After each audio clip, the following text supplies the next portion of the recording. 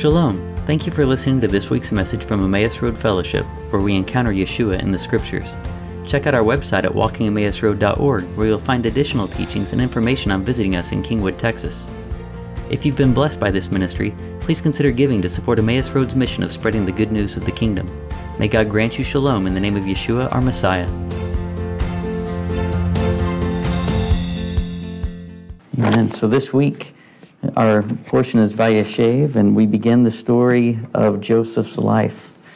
So this is always a favorite, there's so many favorite parts of the Bible. We could probably say it most every week, right? But the story of Joseph is just an incredible testimony of the faithfulness of God. And right before I put down my notes before this, I started to write dark to light at the top of it, and then Rick comes up and prays dark to light, funny enough. But it's the idea of, within the story of Joseph's life, you have someone who was in high position, who was then taken low into very dark places, to the point where, from the outside looking in, you would say there was no hope, yet hope remained within him. Right? And he was raised up and he was set on high such that he might be salvation unto Egypt and to his brothers. Right? There, I summed up the story of Joseph. We don't have to come back for the next 3 weeks. No, but that's essentially the story, right? In a nutshell, which is, of course, an incredible picture of our Savior Yeshua, who, though he existed in the form of God, did not consider equality with God something to be grasped, but he emptied himself, and he humbled himself even to the point of death on the cross, such that he might become salvation to all who believe, right? And so he went from high down to low, and then even from a low spot of taking on humanity, he then gave himself over to death, right? But then he was raised up. And he is our hope. And so within so many stories that we see of exile and redemption, and in the life of Joseph, we see cycles. We've spoken many times about how the moon is a picture of the nation of Israel. How it waxes up to fullness and then it wanes, but then it comes anew again, right? And actually, we're going to talk about Rosh Chodesh. So, Jared, if I end up saying what you intended to say, I apologize. Well, you've already said dark to light, so. There we go. All right. Good. Well, I'll try to get the rest of it before we call you up here. But it's really, it is key through all the cycles, through all the ups and downs, to keep our eyes fixed on who God is, who he has shown himself to be, who he's promised that he will be. And not to lose hope, right? That's one of the key things within Joseph's life, is that he did not lose hope. He maintained his identity through the entire time, through betrayal, through hardship, in success. It didn't matter. He walked in righteousness. He clung to God and trusted in him through all of it. Joseph couldn't have done all the things that happened on his own strength or his own power. He had to have God. There was no other way. But he did have a part to play in it. And just like we were talking about before, if we remain silent, the rocks will cry out. Right? We have a part to play. May we declare the glory of God and his beauty as we walk. And as we walk, we keep our eyes fixed on him and allow him to do the miraculous through us. You think about Peter when he stepped out on the boat in the water, right? So he and the other disciples were in the boat, and they see Yeshua walking on the water. And Peter says, "Master, if it's you, command me to come to you." And so he said, "All right, come." And so he steps out on the water in the midst of the storm, and Peter is walking on the water. That's not because he was able to walk on water, right? And so as long as he kept his eyes on Yeshua, he continued to stay afloat, walking on the water. But it's when he took his eyes off of Yeshua and looked at the wind and the waves that he began to sink. But even from that point of failure, when he's sinking, he cries out, and Yeshua lifts him out, right? So within it all, we keep our eyes focused on Yeshua. We keep our hope placed in the God who we've seen time and time again come through and overcome insurmountable odds, right? So that's where we find ourselves when we start the story of Joseph too. So let's go to Genesis 37, verse 1.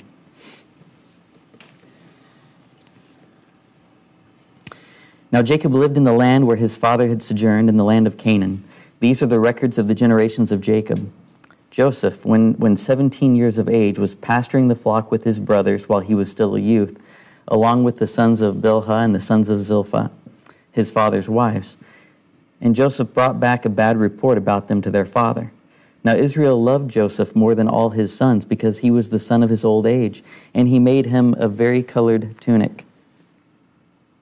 His brothers saw that their father loved him more than all his brothers, and so they hated him and could not speak to him on friendly terms. Then Joseph had a dream, and when he told it to his brothers, they hated him even more. He said to them, "Please listen to this dream which I have had. For behold, we were binding sheaves in the field, and lo, my sheaf rose up and also stood erect. And behold, your sheaves gathered around and bowed down to my sheaf." Then his brothers said to him, "Are you actually going to reign over us? Or are you really going to rule over us?" So they hated him even more for his dreams and for his words. Now he had still another dream, and related it to his brothers, and said, "Lo, I have had still another dream, and behold, the sun and the moon and 11 stars were bowing down to me." He related it to his father and to his brothers, and his father rebuked him and said to him, "What is this dream that you have had? Shall I and your mother and your brothers actually come to bow ourselves down before you to the ground?" His brothers were jealous of him, but his father kept the saying in mind. So here's Joseph. Joseph was in a pretty good spot, right? He was the favorite son of Jacob. He had received a special garment. God was speaking to Joseph in dreams and telling him of his destiny and the purposes that God had for him. And so Joseph was walking in that. But there was a problem with the way that he was walking in that. He wasn't walking in humility. He was not walking in humility. And this was a key, that he had to learn humility in order to fulfill God's plan that was going to be worked through him. Now, so then throughout this week's portion, we see a few stories about the humbling of Joseph and what it took for him to become humble. Now, when we talk about humility, okay, we're not talking about becoming weak or easily pushed around. We're not talking about denying, say, special abilities or skills, right? Or denying that we have a part to play, a contribution, some accomplishment within things that take place. And we also don't deny calling and purpose. Because so many times we think humility has to be, oh, I'm but a worm, and that means you have to really be lowly and kicked around. Well, that's not humility, right? Humility actually comes from a place of knowing what you've been given, but knowing also whom you rely on to be able to walk out what you've been called to do. It's not being prideful or arrogant with regarding those things, or considering yourself as better or higher than those around you. It's really being among your brothers, right? And seeing yourself as no greater than the other. But yet recognizing that you still do have gifts, talents that can be used, and recognizing those gifts or other gifts in other people as well and calling them forth. It's okay to be good at something. But then within it, we come at it with an attitude of saying, this is a gift, now let me use it under God's glory and let God work through that gift to empower me to do what he's called us to do, right? And so, because, like I said, Joseph had it. He had favor, he had a calling, but he wasn't walking it out in the way that would actually bring forth fruit in keeping with the calling that he had. Okay, so within the walk of humility, there's thankfulness for the goodness and kindness that God's given to us, that he's shown us, and then that allows us to walk in confidence and to boldly go and do what God has called, giving him the glory all the way and fully trusting in his ability to provide all along the way. So this is important, not just for Joseph, right? But it's important for all the body of believers in our interactions with one another and in the ways that we walk faithfully. It affects not only leaders, but those who follow as well, not only wives, but husbands, not only our children, but parents, right? It really goes into every arena.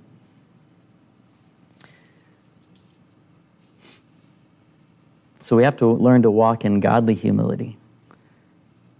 And we learn this through our experiences. We learn it through wisdom given by the Lord. So Yeshua also, the scriptures say, he learned obedience, right? In Hebrews 5, 8 through 10. The scriptures say, although he was a son, he learned obedience from the things which he suffered. And having been made perfect, he became to all those who obey him the source of eternal salvation, being designated by God as a high priest according to the order of Melchizedek, right? So he learned obedience. And in that, he was walking out true humility, right?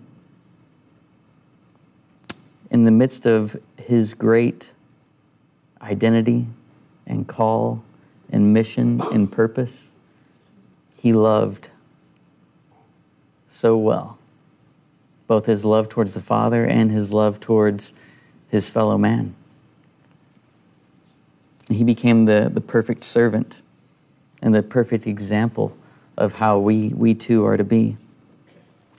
Okay, so let's go forward and we'll read some of trials that Joseph had as he, actually the beginning of his trials in Genesis 37. Starting in verse 18, when they saw him from a distance and before he came close to them, speaking of his brothers, they plotted against him to put him to death. They said to one another, here comes this dreamer. Now then, come and let us kill him and throw him into one of the pits, and we will say a wild beast devoured him. Then let us see what will become of his dreams. But Reuben heard this and rescued him out of their hands and said, let us not take his life. Reuben further said to them, shed no blood. Throw him into this pit that is in the wilderness, but do not lay hands on him, that he might rescue him out of their hands to restore him to his father. So it came about when Joseph reached his brothers that they stripped Joseph of his tunic, the varicolored tunic that was on him, and they took him and threw him into the pit. Now the pit was empty, without any water in it. Then they sat down to eat a meal, and as they raised their eyes and looked, behold, a caravan of Ishmaelites was coming from Gilead, with their camels bearing aromatic gum and balm and myrrh, on their way to bring them down to Egypt. Judah said to his brothers, what profit is it for us to kill our brother and cover up his blood? Come and let us sell him to the Ishmaelites and not lay our hands on him, for he is our brother, our own flesh. And his brothers listened to him. Then some Midianite traders passed by, so they pulled him up and lifted Joseph out of the pit and sold him to the Ishmaelites for 20 shekels of silver. Thus they brought Joseph into Egypt. Now Reuben returned to the pit, and behold, Joseph was not in the pit. So he tore his garments. He returned to his brothers and said, the boy is not there. As for me, where am I to go? All right, so we see here that Joseph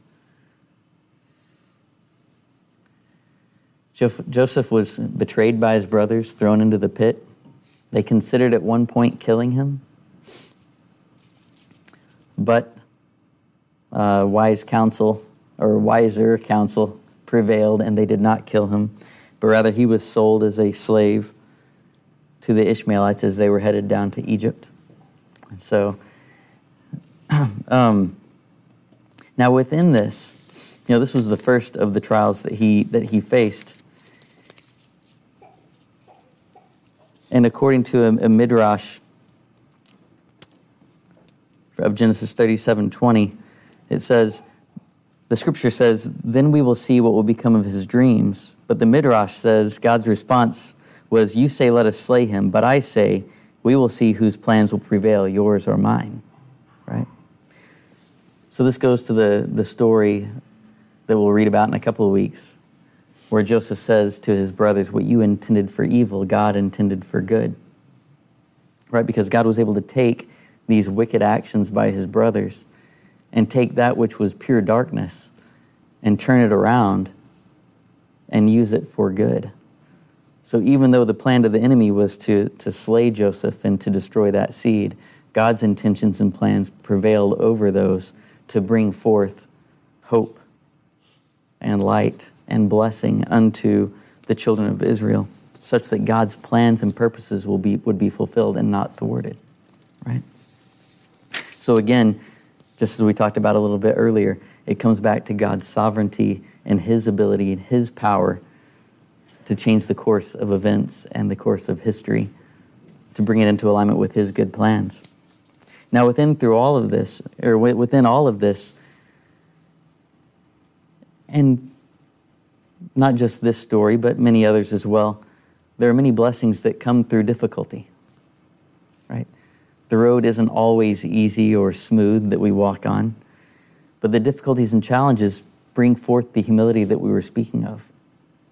Because as we go and we walk, we find that we aren't sufficient in our plans, our purposes, the way that we think things should play out isn't always the way that it will play out.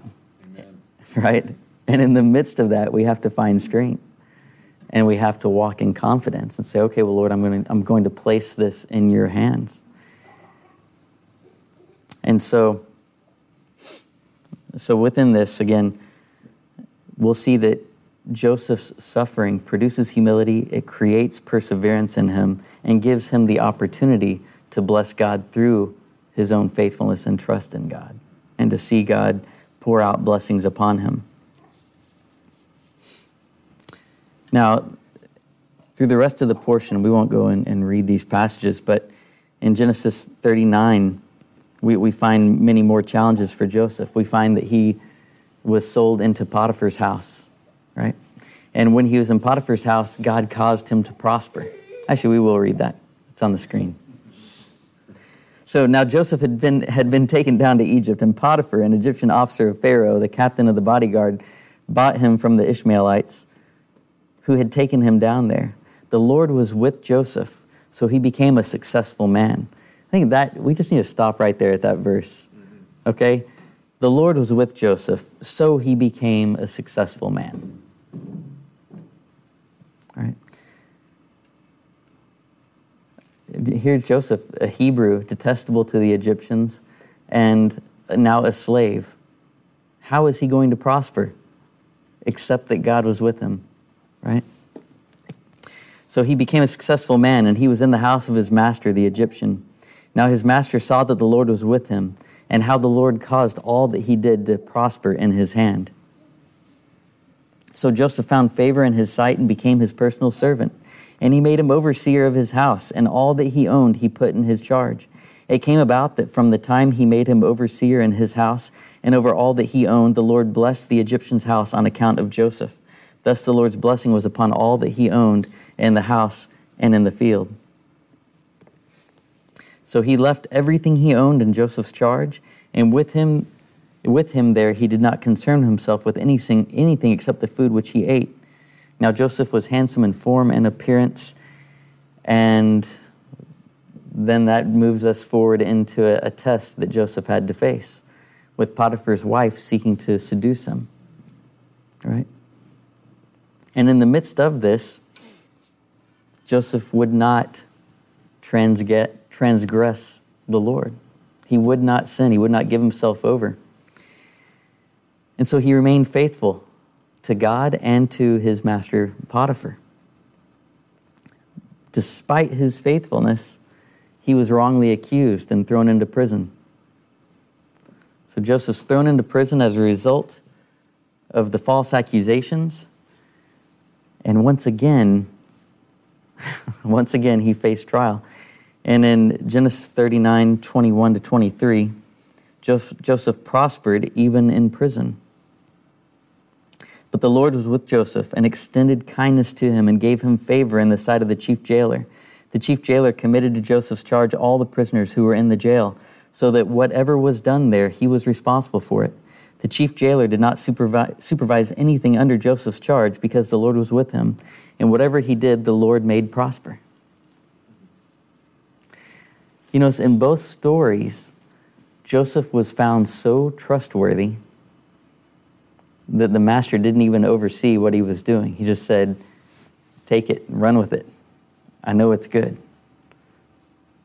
And within that, he had a freedom here to then interact with the cupbearer and the, I can't remember the name, the guy who did the bread. The baker. The baker, thank you. Where are my notes? No. Yeah, the cupbearer and the baker, thank you. I was like bread, something, baskets on his head, but he's a baker. Yes, there we go. And so then he's in the prison and he's interacting with them, and once again, dreams come back into the story. Both the cupbearer and the baker have dreams, and Joseph says, well, don't all interpretations belong to the Lord? And he's able to give, through God's wisdom, correct interpretation of the dreams. And what he says to the cupbearer, he says, no, when you're brought up out of here and you're restored to your place, you remember me. Right? But in Genesis 40:23, the scripture is plain and simple. The chief cupbearer did not remember Joseph, but forgot him. Man, can he catch another break? You know, now God was with him throughout all of this, right? But he was with God as well, right? Because he remembered who God was.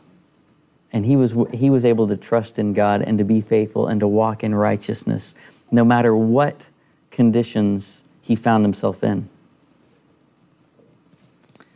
Whether he was in the caravan with the Ishmaelites, whether he was in Potiphar's house in a place of high position, whether he was reduced to prison. When he went to prison, he didn't immediately become over the prison, right? Even as a prisoner, he was faithful, and the light of God shined through him in the dark place, right? And because he walked in faithfulness, he was promoted. He walked in faithfulness, and God promoted him and brought him into a position that would then eventually bring him before Pharaoh. Now, it took a little bit of time, but yet God was orchestrating things behind the scenes. And it really was. He was going lower and lower. He started out in a pit, but he was still with his brothers. And then he was sold as a slave. And then he went into a prison. Right? But yet there was still hope. So, you know, as Rick prayed before the service, that the body of believers is headed to a time of trial. And you know, the decision yesterday by the Supreme Court doesn't really change the fact that we were headed to a time of trial. It does change some of the nature of what the trials may be that we face, maybe, right? There's still hope, right? But the thing is that no matter what lies ahead, no matter what waves come or wind blows, our focus is to continue to be on Yeshua, continue to be on God's word, to continue to be on his righteousness, and to be light in the midst of darkness. And then what we do, we walk in that faithfulness, and we allow God to promote us when the time is right. We allow God to come and bring forth the change that brings forth salvation in his timing. Right? We don't know the path, the exact path of how things will go, but we do know God's faithfulness. We do know his righteousness. We do know his might and his power. So as we go along, It's in our human nature to desire to live peaceably, right? I think we all want that.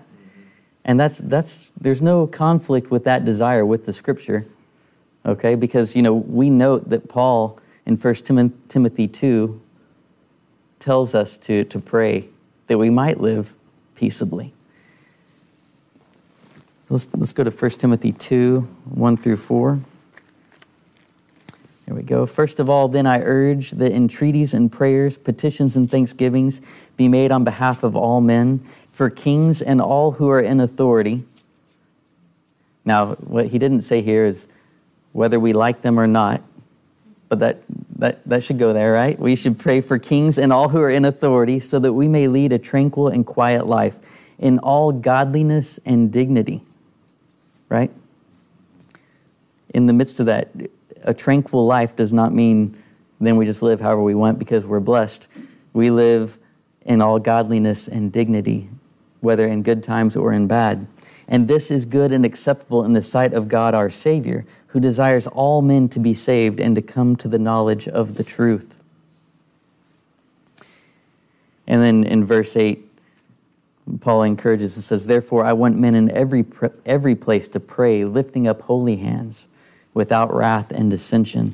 So, he's calling for us to desire to live peaceably, to pray that may happen, and then within it all to live uprightly. Okay? Now, Rashi makes a comment and says, though the righteous seek tranquility, the Holy One, blessed is he, says, are the righteous not satisfied with what awaits in the world to come, that they expect to live at ease in this world too? It's a good question, right? Because it's not all about living at ease in this world, right? And it doesn't mean, the question doesn't mean that the righteous can't have tranquility, right? That they can't live in peace. But it does mean that there's a time when the righteous should expect that they won't have tranquility and they will be required to stand fast and firm and to move forward in carrying out the mission that they've been called to carry out. Because when you're set out on a mission for God, it's not like the enemy just steps out of the way and says, oh, yeah, here you go, right? God called you to do that? Well, surely, go ahead. No, there's opposition that we're going to face along the way, whether it's as a nation, whether it's as a community, whether it's as an individual, right? And so within it, we will face challenges, but part of the challenges is overcoming them such that we might move forward and preparing the way for the future of whatever it is that God's laid before us or before our children, right? Because it's not even just all about us. This is from generation to generation, right? Some of the battles and challenges that we face today, we may not see the fruit of, but we're doing it for our offspring, right? So that we can pass on what God has given. That's why when we say the Shema every day, we talk about how we are to teach this diligently to our children. When we sit at home, when we walk on the road, when we lie down, when we arise, right? We talk about God's Torah, we talk about His righteousness and His goodness, and we talk about His miracles. Because we have to remember His victories. We have to declare with boldness His goodness and His faithfulness throughout the ages, and to believe that what He's done before, He'll do again. And so right now we're in the time of Hanukkah. So it's like we have two great things here. We have the story of Hanukkah, and we have the story of Joseph. We could talk about these things for weeks, but luckily for you, we won't this morning.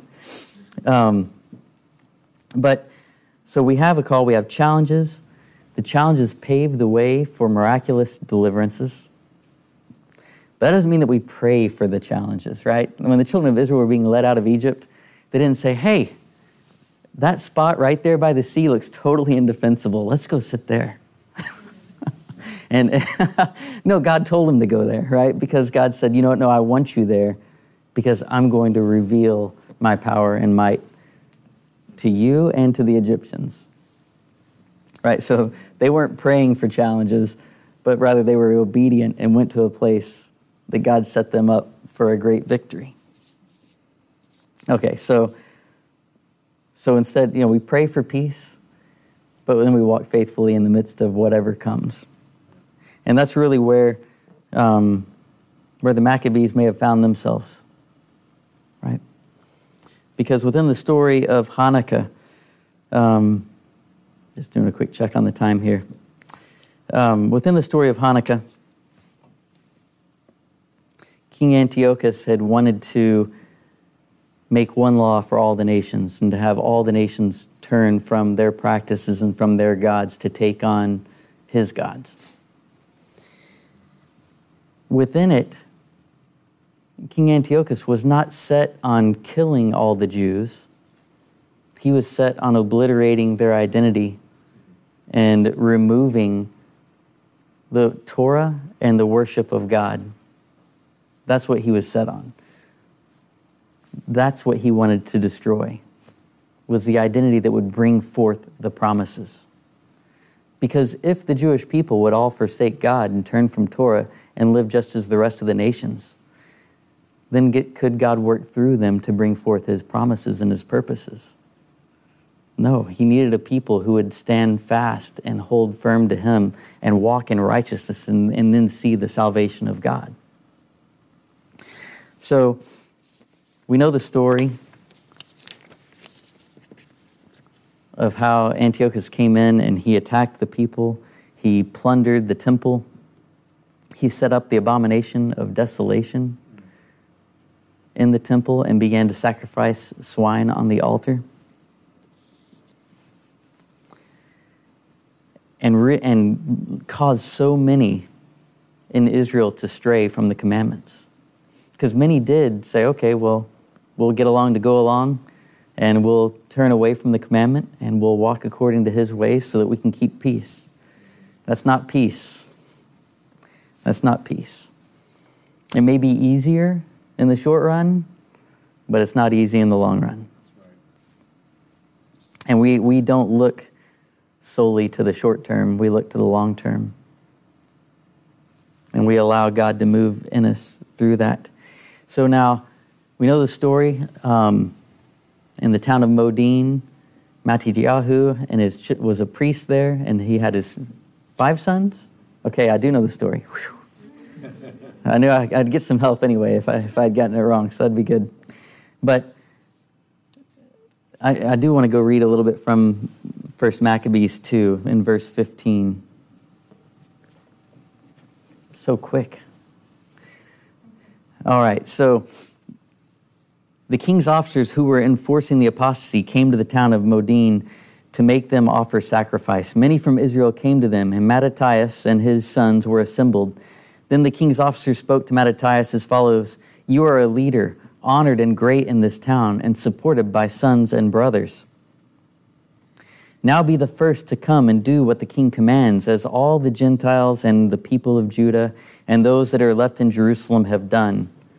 Then you and your sons will be numbered among the friends of the king, and you and your sons will be honored with silver and gold and many gifts." One thing to stop at.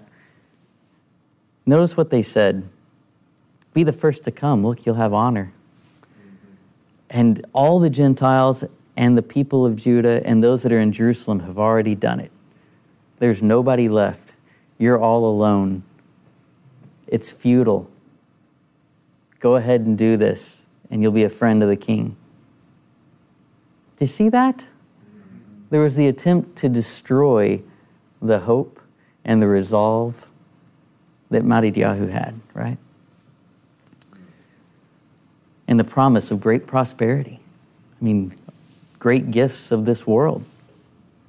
But Mattathias answered and said in a loud voice, "Even if all the nations that live under the rule of the king obey him and have chosen to obey his commandments, every one of them abandoning the religion of their ancestors, I and my sons and my brothers will continue to live by the covenant of our ancestors. Far be it from us to desert the law and the ordinances. We will not obey the king's words by turning aside from our religion to the right hand or to the left." When he had finished speaking these words, a Jew came forward in the sight of all to offer sacrifice on the altar in Modin, according to the king's command. When Mattathias saw it, he burned with zeal, and his heart was stirred. He gave vent to righteous anger. He ran and killed him on the altar. At the same time, he killed the king's officer who was forcing them to sacrifice, and he tore down the altar. Thus he burned with zeal for the Torah, just as Phinehas did against Zimri, son of Salu. Then Mattathias cried out in the town with a loud voice, saying, "Let everyone who is zealous for the Torah and supports the covenant come out with me." Then he and his sons fled to the hills and left all that they had in the town. At that time, many who were seeking righteousness and justice went down to the wilderness to live there, they, their sons, their wives, and their livestock, because troubles pressed heavily upon them. So Mattathias didn't give up, and he did not bend, even though it might have looked hopeless. You know the songs at Hanukkah, I love them so much. It's like there's this one part like, "We are not going to betray our God. We are not going to betray our God." And it's like, that's what he's saying. We are not going to betray our God, and we will stand for his righteousness even in the midst of insurmountable odds. I mean, here's the Greek army versus a few. Well, I mean, I don't really remember how many people were in, but at that point, it's like, I know I've got myself and my sons. Who else is with me? You know, there's a quote that's, "One man with courage makes a majority." But it takes that one to stand. If that one does not stand, the majority does not follow. So it takes those who will be bold and courageous, who will not fear, who will stand for righteousness. And that's what we're called to do. We're called to stand for righteousness and to walk in it.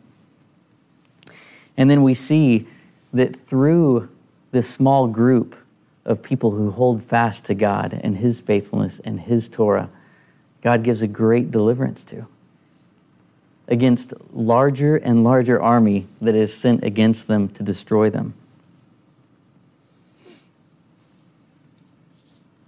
In 1 Maccabees 2:45 through 48,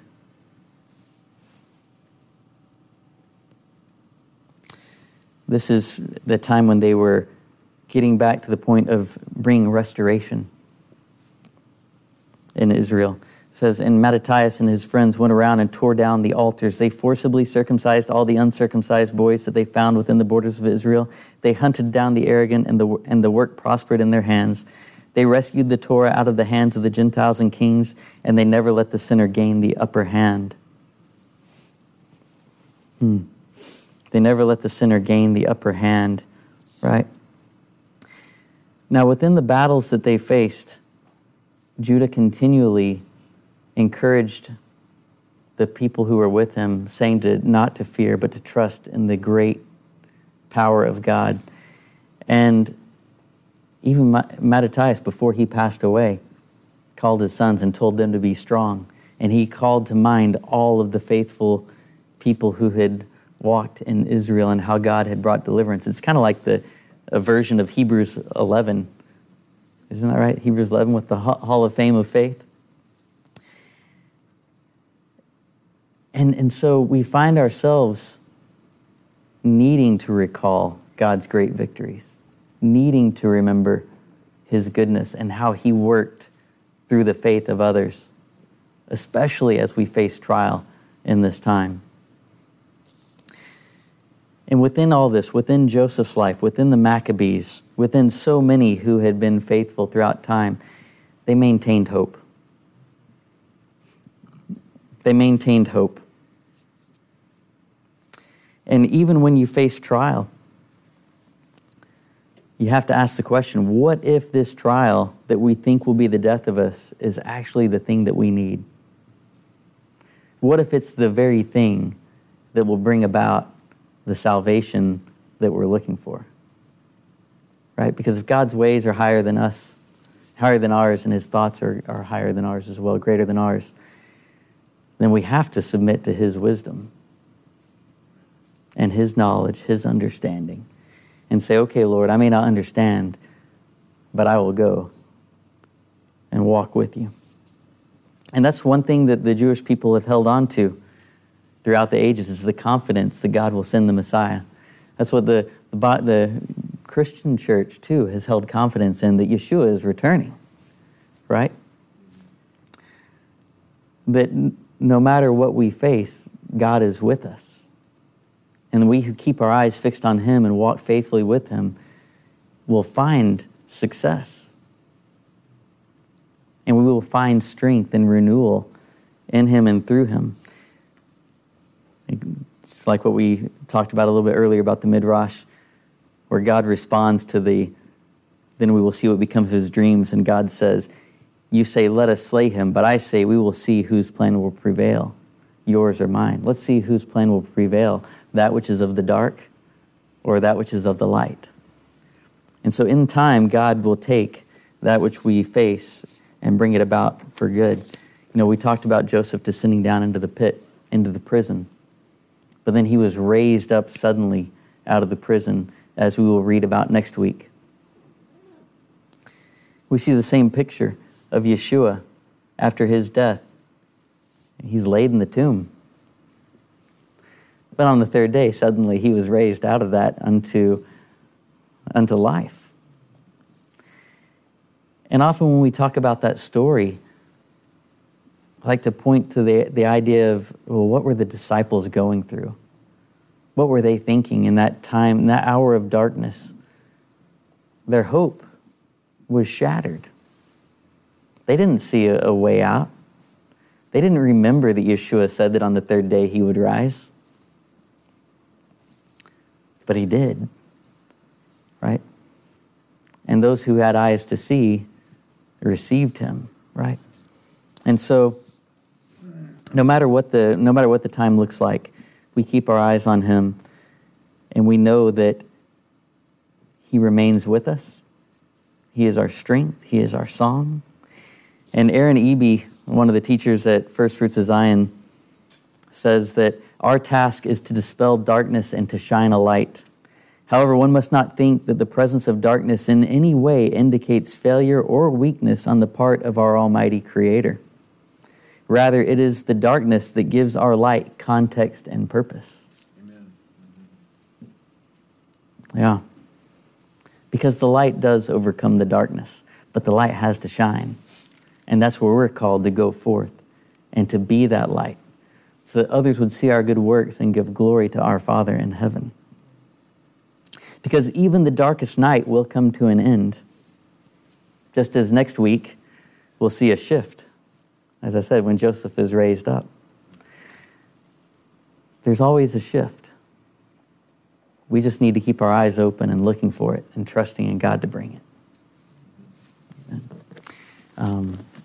Now, I'm going to call Jared up in just a moment. But did anybody have anything that you wanted to say before we go to the teaching on Kislev? Tevet? We're in Kislev. But we are coming up on Tevet very shortly. Anyone? All right, so we are coming up on the month of Tevet. So that starts on next week, Tuesday night, the 15th of December. Tevet is the 10th month of months, and it is the 4th month on the civil calendar. So the meaning of Tevet is good. It comes from the Hebrew word tav, and more specifically, if you really dig down into it, it means a good eye. And so a good eye is a Hebrew idiom that means to be generous. So the blessing of Tevet of this month is the ability to see what we could not see before. And so something to keep in mind, sometimes when scales are removed from our eyes, we don't like what we see, but it's always good because it allows us to respond in a way that God would have us to respond. So keep in mind this next month that God, and to pray that God will reveal things as we move from dark to light. That's the last thing I was going to say on this here. as we move from dark to light, as God starts to expose and to reveal certain things that we ask God, and we're ready, and our hearts are positioned to respond in a way that would honor God and his kingdom and the purposes of him. Some of the areas of healing that are usually focused on in the month of Tevet are anger, victimization, judgment, and some of the actions needed to apply to that is just to view things from God's perspective. And I added another little tidbit here, some values or virtues in character development, as learned, midot, I think is the Hebrew word. So some character development that is usually a focus during this month is righteous anger. So funny as you just talk about that. Righteous anger, and that comes from a lot of the areas of healing is like anger. So then it really focuses us to be, why am I angry?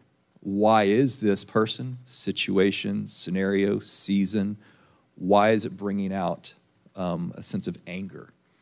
And then, could it be a righteous anger?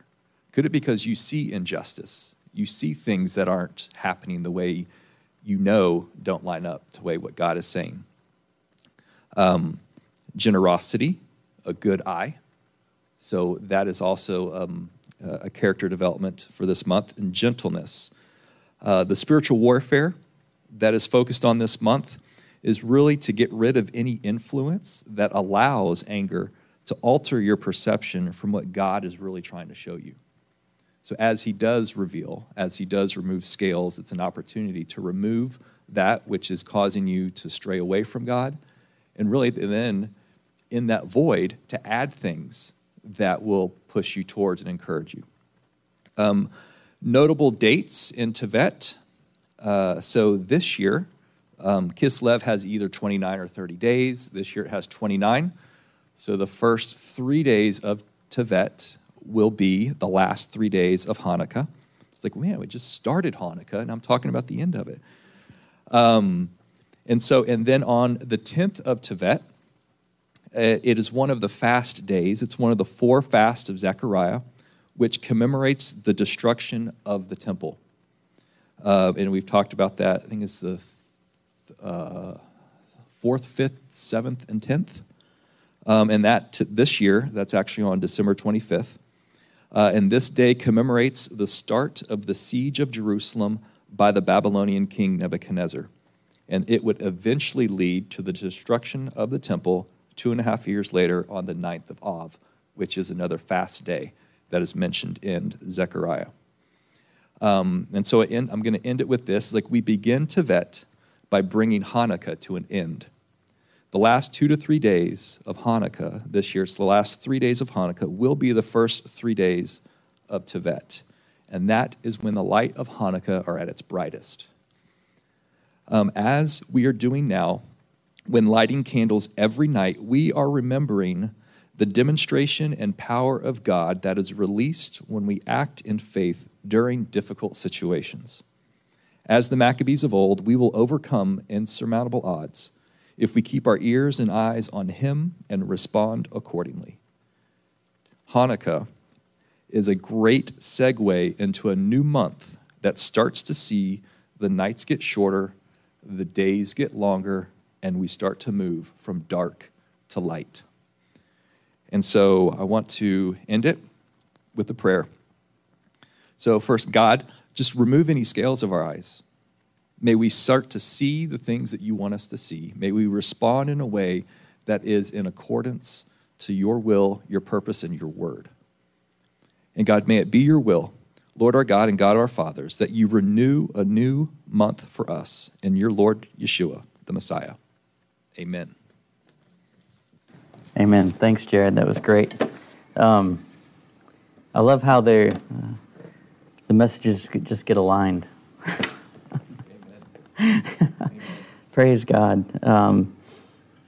He does that so often, just because the Lord has something on his heart. He wants to share it with his people. And may we just be vessels that are faithful to share what he's giving to us, right? Because we all need that encouragement. And I love it. Okay, so we're starting a new month, right? The day's getting longer. The moon is waxing to fullness. There's a new beginning, a new hope. And that's the thing. Every day is a new beginning and a chance to start afresh, right? Weeping may last for a night, but a shout of joy comes in the morning, right? It is true. We're about to step into a new era, an actual. Amen. Okay, let's pray. Lord, we love you, we bless you, and thank you for your goodness, your kindness. We thank you, Lord, that you are our anchor in the storm. We thank you that we can look to you and trust in you. And Lord, we lift up our leaders to you today, Lord. Lord, we do pray that we can live peaceably. And in the midst of living peaceably, to live righteously, to have lights that shine brightly. Lord, we ask for increased revelation of who you are. Lord, we ask for hope to arise where hope has been lost. We ask for confidence in your goodness to be established in our hearts and firmly secured. We ask you to show us how to walk uprightly, how to walk in servitude and humility and in great love, Lord. We thank you for all these things. We glory in your name. We exalt you in the name of Yeshua. Amen. Thank you for joining us. If you enjoyed this message, please consider sharing it with a friend or family member and help us out by giving a review on iTunes or other podcast platform. Check out our website at walkingemmausroad.org for additional teachings and information about visiting Emmaus Road in Kingwood, Texas.